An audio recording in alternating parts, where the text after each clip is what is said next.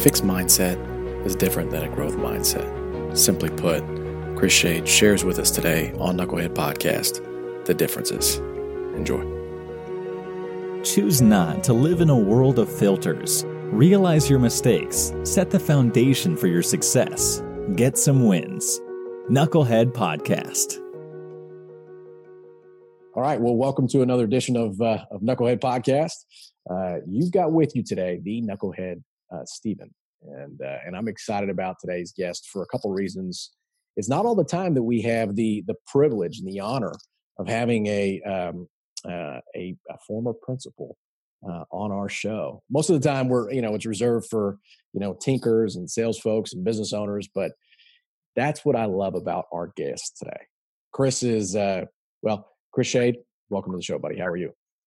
Thank you. I'm honored that you chose me to be a part of the show. Absolutely. You know what drew me in about you is the fact that there you were, a grown man, a father, proud speaker, principal, and you talked about how Brene Brown retweeted one of your tweets, and you were as giddy as a high school girl. And I thought that was the most engaging way to start a talk.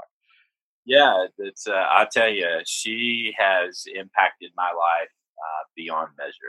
Absolutely. Without a doubt. Absolutely. Well, we appreciate you being courageous, coming on the show, communicating a little bit about, some of your experiences in the professional world with, as it relates to being a principal, but then also in the speaking world, because you're an entrepreneur out there. You're out there mixing it up, putting yourself out there and being vulnerable on stage and communicating material that sometimes doesn't go over so well with your audiences. You know what I mean? I am very fortunate to be able to do it. I work part-time in a school district and the other half doing those speaking engagements. So I am so very blessed. Absolutely. Well, here at Knucklehead, we have a premise, and that is we encourage folks don't be beta. And the reason why we say that is for a couple different ways. We understand that comes off as offensive and a little bit of rubs people the wrong way, but quite frankly, that's what we need whenever we're engaged in a learning process. We have to break down the walls of what has always been done, so we can actually humble ourselves enough to move forward or realize that there's probably something that somebody else may know that we don't. And the way to move forward is to get some wins. So those are essentially the premises for how we start the show. Don't be beta and go out and get some wins. And that was part of the reason why we wanted to have somebody who talked about the growth mindset. And those for unfamiliar, Chris, can you talk about, real quickly, just what the growth mindset is and where that concept starts? The concept that Carol Dweck wrote about in her book Mindset was that there are really two types of mindsets or views of the world. One is a fixed mindset, believing that intelligence is fixed and unchanging, and that of a growth mindset that believes that we can have influence on our learning and our own growth. Yeah, I mean, so it seems so simple, right? It seems so very simple. So there's got to be an experience where this concept, coming from your perspective of being a principal and testing and helping people move through the process, where that was almost like a foreign concept to you. So was there a situation where when you first learned about it, you're like, whoa, hold up, this doesn't add up? Well, the thing that I appreciate her having come out and written about after her book was published and cited in so many other works, from education books to Harvard Business Review, was that people were taking that concept and perhaps putting a wrong spin on that. In that, she wanted us to know we all are both a growth mindset and fixed mindset. That we have areas of our lives that we remain fixed in and view our abilities that I can't change that. And so that's, I think, an important concept that she brings about. Professionally, off the cuff, I'm trying to think of that example. I know personally I've been trying to learn guitar. It is not going very well. And I certainly have battled that fixed mindset about whether I could really do that or not. Well, sure. No, I can imagine that. Well, I think even just your the microcosm of your career in a way, starting as a principal, but then now going out and speaking and engaging with audiences and communicating with really people from all walks of life, understanding that there's parents out there that want the best for their kids, right? There's parents out there that truly want their kids to progress and potentially build on what they've been able to do. However, the way that they go about it, in some cases, we end up passing on some of our misconceptions in some cases to our kids, as opposed to what really is helpful. That could certainly happen. When I'm reminded of when you talk about our kids and raising our kids, ultimately there comes a time where we let them go.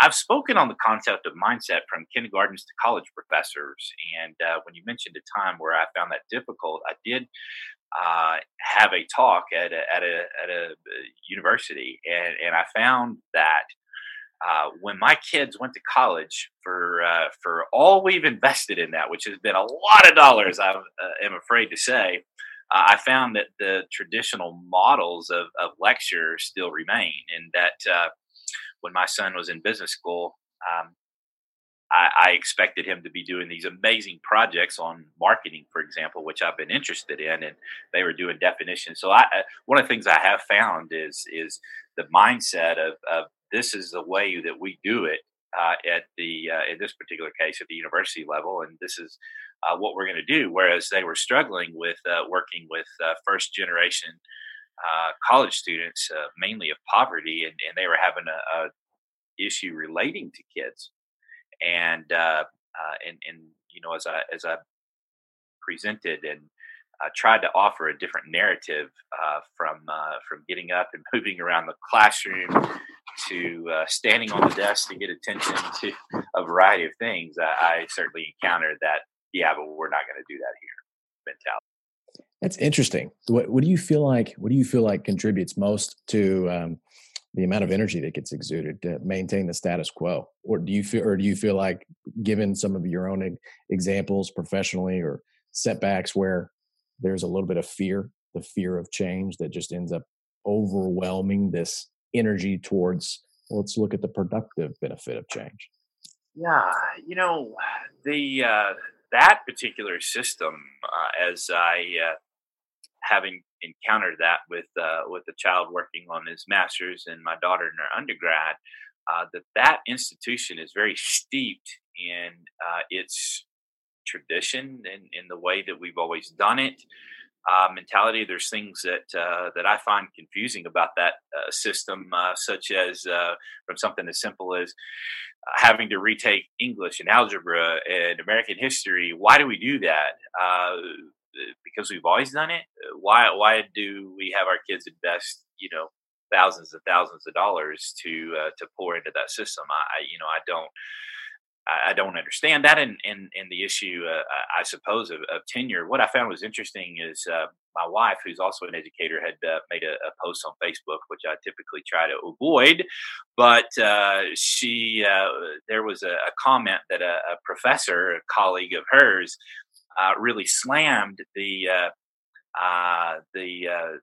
public education folks, and I went on and commented that I believe that we need to have a conversation from early childhood through college, and her response was, I never thought about college being involved in the conversation. So I thought was interesting. Sure.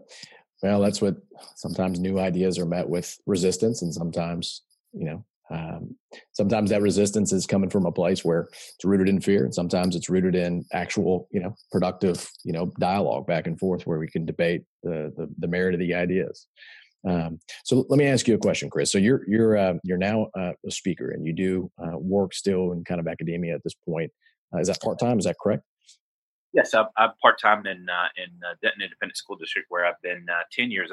2 years ago, I floated the idea of going part-time. Initially, I had thought I could retire technically in Texas at 52, which is only a few years from now, and I would put a few more years in and retire and go into public speaking full-time. And then I went, why wait? What if I pitched this idea of going part-time? And when I went to talk to my boss, he said, I was afraid you were coming here to quit to do that full time. So if we can keep you here part time, let's do it. And so it's been a real win-win for both of us. Good for you. Yeah, that's exciting. That's not always arranging a win-win type scenario is not always the most. Yeah, well, I kept about 90% of my duties for half the pay, but for me, it was worth it in that I had freedom and flexibility over my schedule, which you can't put a dollar amount. That's the truth. That's the truth. Well, let's talk real quick about a time where it seemingly, up into this time, you've been able to afford yourself some flexibility. Now you're able to go speak, still able to work part-time, but there's got to been a time where you were just like, oh my gosh, I wish I hadn't have done that. Or man, this personal setback really kind of cost me professionally here. Or was there a time where you had to encounter some of that resistance? When I first became principal, I was the fourth principal in 5 years. There was a turnstile on that door. And I had been an assistant principal for 1 year before becoming principal, and had some insight on what I believed really needed to happen, which was an emphasis on culture, because I truly believed that by improving culture, that academics would follow.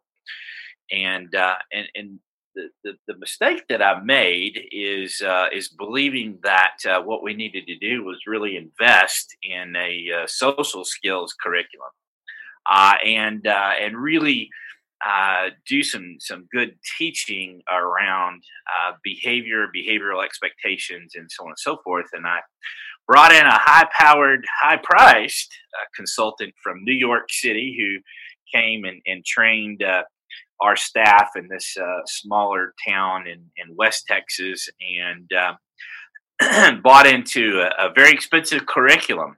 And then I found out real quick that the job of the principal is very different than what I had learned in college, and that I really didn't learn a thing in those hours of professional preparation in my master's. And so I found myself overwhelmed with the number of responsibilities of a building administrator, and quite frankly, I will never have a job as difficult as the job of a building principal. And what I realized is because I got overwhelmed in my daily task and demands, which in that role are frequent. Most tasks, research shows the principal lasts under 1 minute, and most are spent interrupted. And anyway, I did not give emphasis to that. I no longer brought it up in staff meetings, the announcements with kids about what goal we were emphasizing that week. I started out strong for maybe 2 weeks. And then it got left off the table, and I realized as I was began observing that not only were teachers not teaching this particular social skills curriculum I bought into, they were not very appreciative of that particular idea, mainly because our teachers' plates are so. There's so many things on their plates. This was one more thing, and I realized that year that if you don't inspect what you expect, it's going to be really difficult to see any outcome whatsoever. And it really was a time when I went, man, I screwed this up, and taking feedback from teachers said we're going to scrap this, even though we invested dollars into the training and content. I realized this is not what we needed after all. And think about that. Think about that reflection that you just talked about. As a principal, as the de facto kind of head, leading the direction of the course, or the curriculum that that teachers have to communicate to not only their students, but then also have buy-in whenever they're doing PTA, parent-teacher conference. I can imagine the pressure was immense. You wanted to see this through because it was your initiative, your idea. In the sales and business world, if it's your idea, your baby, you got to see it all the way through to the end. Otherwise, you lose face. I mean, that was probably an incredibly self-reflective moment. And yet, I think ditching it actually saved face. I've certainly seen other administrators who said, "By golly, I invested in this. We're going to do this," and ride it out uh, to no more success and just scrapping it. Sure. No, I can understand that. Wow. I like how you summarize that lesson as inspect what you expect. I've heard that said during my time in the Marine Corps. I've heard that said in my time in operations and sales, business development. And it's nice to hear the leadership over there at academic and can go through that and draw some of the same lessons about the quality of that principle. So anything else? Well, we're in closing here. So anything else that you leave our audience with in terms of inspect what you expect or ways to support Chris Schade in the speaking business right now, Chris? I have appreciated so much. You opened with Brene Brown. Her work really gave me language to be able to be a risk taker. She does such a great job of talking folks through the concept of vulnerability, which we think is weakness, but she describes and defines as risk, uncertainty, and emotional exposure. And it wasn't until I heard her on a podcast say to the U.S. military, name one act of courage that doesn't require risk taking, not knowing the outcome, or being open for criticism afterwards. And that really was an eye opener for me, and I began to realize as I read her work about the importance if you are aiming for creativity and innovation to embrace vulnerability. And she does amazing work that has been hugely impactful in what I've been able to accomplish and do.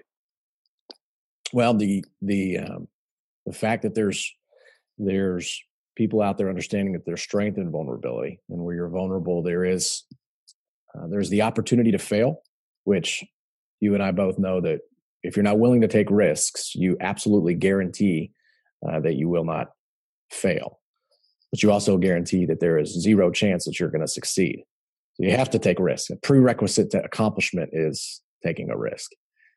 Up to and including looking like a buffoon, and that's what Knucklehead Podcast really is rooted in. We take pride in the fact that there's not one of us out there that is not a knucklehead in some way, shape, or form, personally or professionally. And so it's in these setbacks or these failures or these screw ups that we can have some strength and really rely on other folks that are going through similar sets of circumstances to move away from those failures, distance themselves from it. So, Chris, real quick, how can people find you? Social media, email, however, how can people find your content? Yeah, presence there on Facebook and Twitter, both under the handle Under Whose Shade, WHOSE, and then last name SHADE, Under Whose Shade. That kind of came from that quote: "The true meaning of life is to plant trees under whose shade you do not expect to sit." Which is often what I see when I do a presentation. I may not see the fruits of it. Sometimes it's so fortunate to hear teachers provide feedback and hear students give feedback. And so that's one way I get to hear about that. But there are times when I go in and present and don't get to see the fruit that came from that. So that's where I got the handle. That's where you can certainly find me. And yeah. Well, I love that. So being able to communicate what is it? Judging the quality metric of that day based off not just what the result was, but how hard you worked and what seeds you went out and sowed, depending upon your belief system or your philosophy. But I really enjoy the fact that you really want to hear the stories and see the result of the work that you're doing. However, I think it may be some time before we truly can measure that. I just know that some of the work that you put in a few weeks ago when I got a chance to hear you, we really enjoyed it. We not only did we really enjoy it, we try to embrace it day in and day out. And it's just reassuring to hear other folks out there champion that same message. So you got support here. Appreciate All right. Thank you. No problem at all. All right, guys, with that, we're wrapped. Chris Shade over at Under Whose Shade on Twitter and Facebook, even though he likes to steer away from Facebook from time to time, especially when his wife's blasting out there on social media. He'll still get retweeted from Brene Brown from time to time. Chris, we appreciate your time. Thank you very much. And those of you, absolutely. Those of you who like listening to Knucklehead Podcast, we have a new episode every Tuesday. You can check us out on Instagram, Facebook, LinkedIn, Twitter, and check us out on knuckleheadpodcast.com. If you want to fall asleep, we have a YouTube channel too. They're good videos there that you can. They're like Novocaine in a way to help you go to sleep. So anyway, with that, we are wrapped. Chris, have a good rest of the week, and everybody else, we'll talk to you soon.